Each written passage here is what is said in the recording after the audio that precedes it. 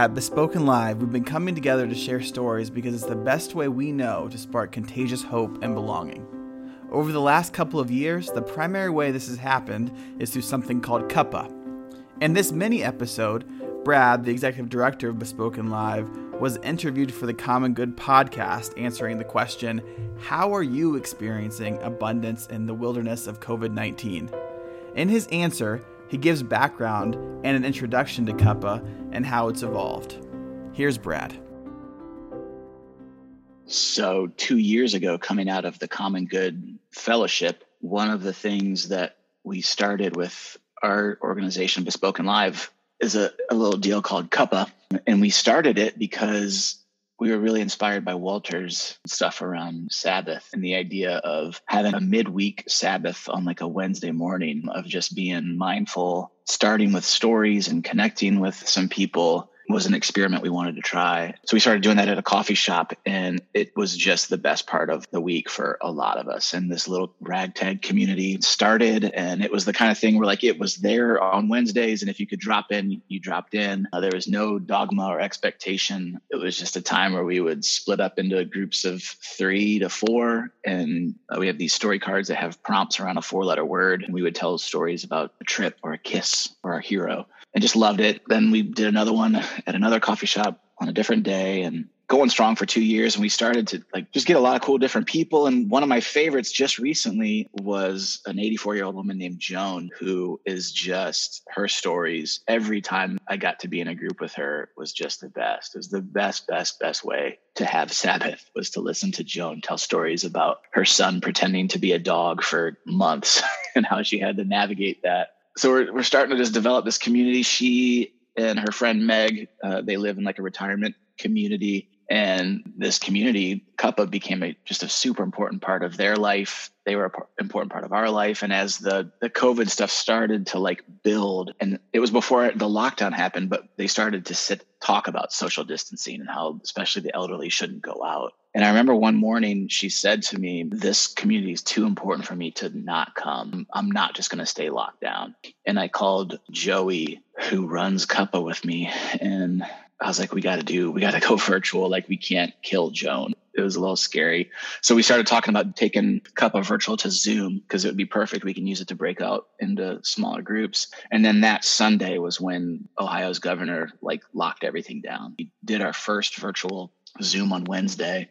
The abundance that I'm experiencing, I think, is just how meaningful that weekly Sabbath can still be virtually. Like, we're not together in person. We're not in the same room, but I feel like people are almost willing to be even more vulnerable when you split up into these little breakout rooms. And one of the coolest things that happened is, because we would always meet in these coffee shops, and we would have to it was always kind of chaos when we would meet in person. Joey splits us off into groups, but before that, you can talk to some people, but not to everybody. So you never felt like a cohesive whole.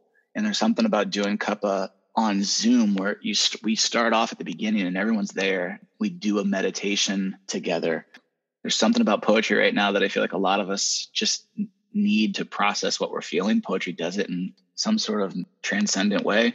And so in that meditation, we'll read a poem, and then we'll do a reflection exercise to spark the stories that we're going to talk about for the next 50 minutes. And then we always end with gifts that we received from each other of ways that people engaged us in some way that held meaning for us, which is just the most beautiful way to end our time together, which comes straight from Peter's stuff. But that starting together and seeing each other, and then at the end, we come back as a whole group and we read our belief statement. It's almost like we now feel the community's even stronger. That's been the abundance I'm experiencing, is just, I feel more connected to the group than I did in person. And I still get to have really cool moments with Joan, where the other day I was in a breakout group with her, and we were talking about love and how she, as an 84-year-old, she's figuring out that her job is just to just be, she doesn't have to strive anymore. There's nothing over the next hill, she said, that she has to become or do. She just needs to be, and she has to figure out how to love. And then she shared at the gifts, she told Devin, who's just started coming, she said to Devin, even though they've only met a couple of times, she's like, I love you. And it was like, I wanted to just cry. Like, it was just so beautiful. the need for connection, I feel like, is at an all-time high for a lot of people. And I just feel super lucky. So I thought maybe we could just end my little ditty here by sharing one of the reflections that we've done. Zoom gives you the opportunity to record it. And so this is a poem and a reflection that we did on one of our mornings.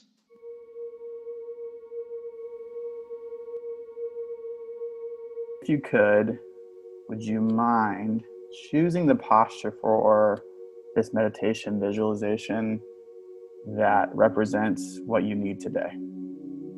So maybe you need some encouragement, you need to be open, so you're going to have your hands up open. Maybe you need a little bit of like a time to feel protected and to feel safe, and you want to be a little more closed. But choose a posture for yourself that represents what you need from this next hour. And if you could, take a deep breath in and out.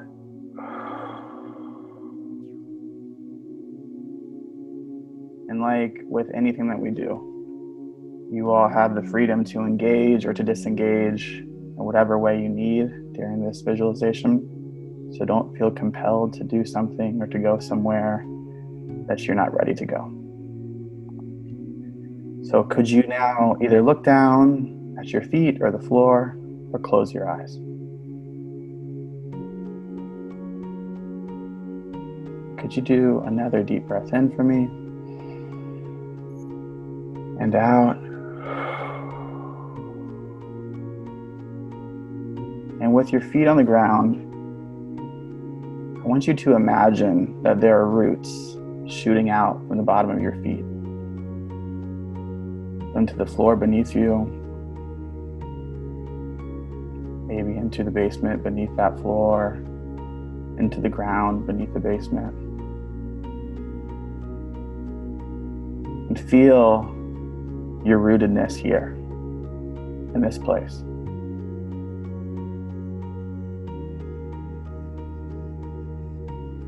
And feel free to return here at any point today or during this next hour when you're feeling a little unrooted.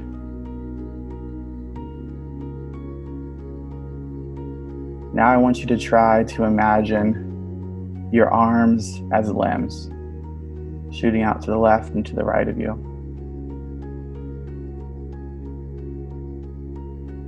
Feel the balance of your body as it's holding you in this place, not swaying you to and fro, but holding you here. And I want you to know that you are free to return here if at any point you're feeling a little unbalanced during today or even in the next hour. And then lastly, I want you to take a deep breath in and stretch your spine up into the air like it's the trunk of a tree. And out. This is your breath letting you stretch up into the sky. Your breath is a symbol that you're enough, that you have enough. And if for whatever reason you're not feeling quite enough today, you can always come back here. I wanted to read a short poem by Wendell Berry called The Peace of Wild Things. When despair for the world grows in me, and I wake in the night at the least sound, and fear of what my life and my children's lives may be, I go and lie down where the wood drake rests in his beauty on the water, and the great heron feeds. I come into the peace of wild things. Do not tax their lives with forethought of grief. I come into the presence of still water, and I feel above me the day-blind stars waiting with their light.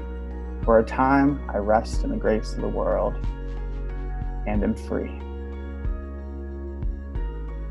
Deep breath in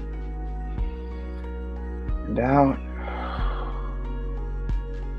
I want you to remember the roots beneath you, holding you here in this place. Today, we're going to tell free stories. I know a lot of us are feeling a little constrained and pent up. And so today, we're going to tell stories about a moment when we felt free. This could be freedom from something. Maybe it's the freedom from the limits, the boundaries of not being able to drive when you're 16, or it's the freedom from not being able to drink until you turn 21. So it could be a freedom from boundaries or rules or limits. Or maybe this freedom feels a little bit more like letting go, like releasing, like moving on. Deep breath in and out. And I want you to remember the limbs again, to the left and to the right of you, holding you here in balance.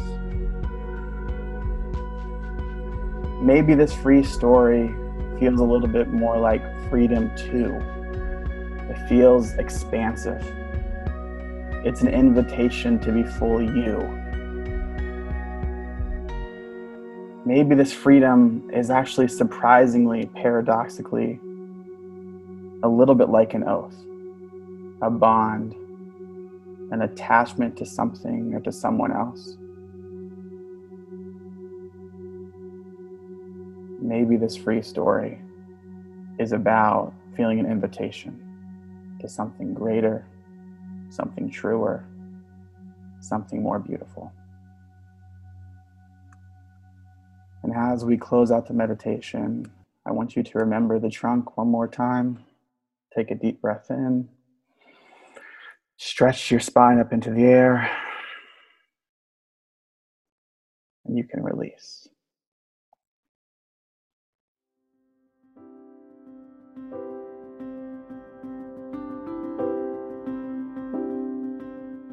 Thanks for listening. If the meditation helped you to remember a free story, find someone to share your story with. Better yet, come join us on Wednesdays and Fridays at 8 a.m. Eastern Time. Check the show notes for information. The real reason for this podcast, though, is that we're looking for others who'd be willing to facilitate Cuppa sessions with their community. At Bespoken, we believe that we discover who we are by knowing each other's stories. We move towards healing to tell our stories out loud, and when we choose to listen with kindness and imagination, something transcendent happens. If you're interested in facilitating Cuppa, please reach out. We'd love to set you up with everything we have and are looking forward to benefiting from all the gifts you'll bring as well. The best way to get a hold of us is by emailing us at jtaylor@bespokenlive.org. Check the show notes for correct spelling, and we look forward to hearing from you.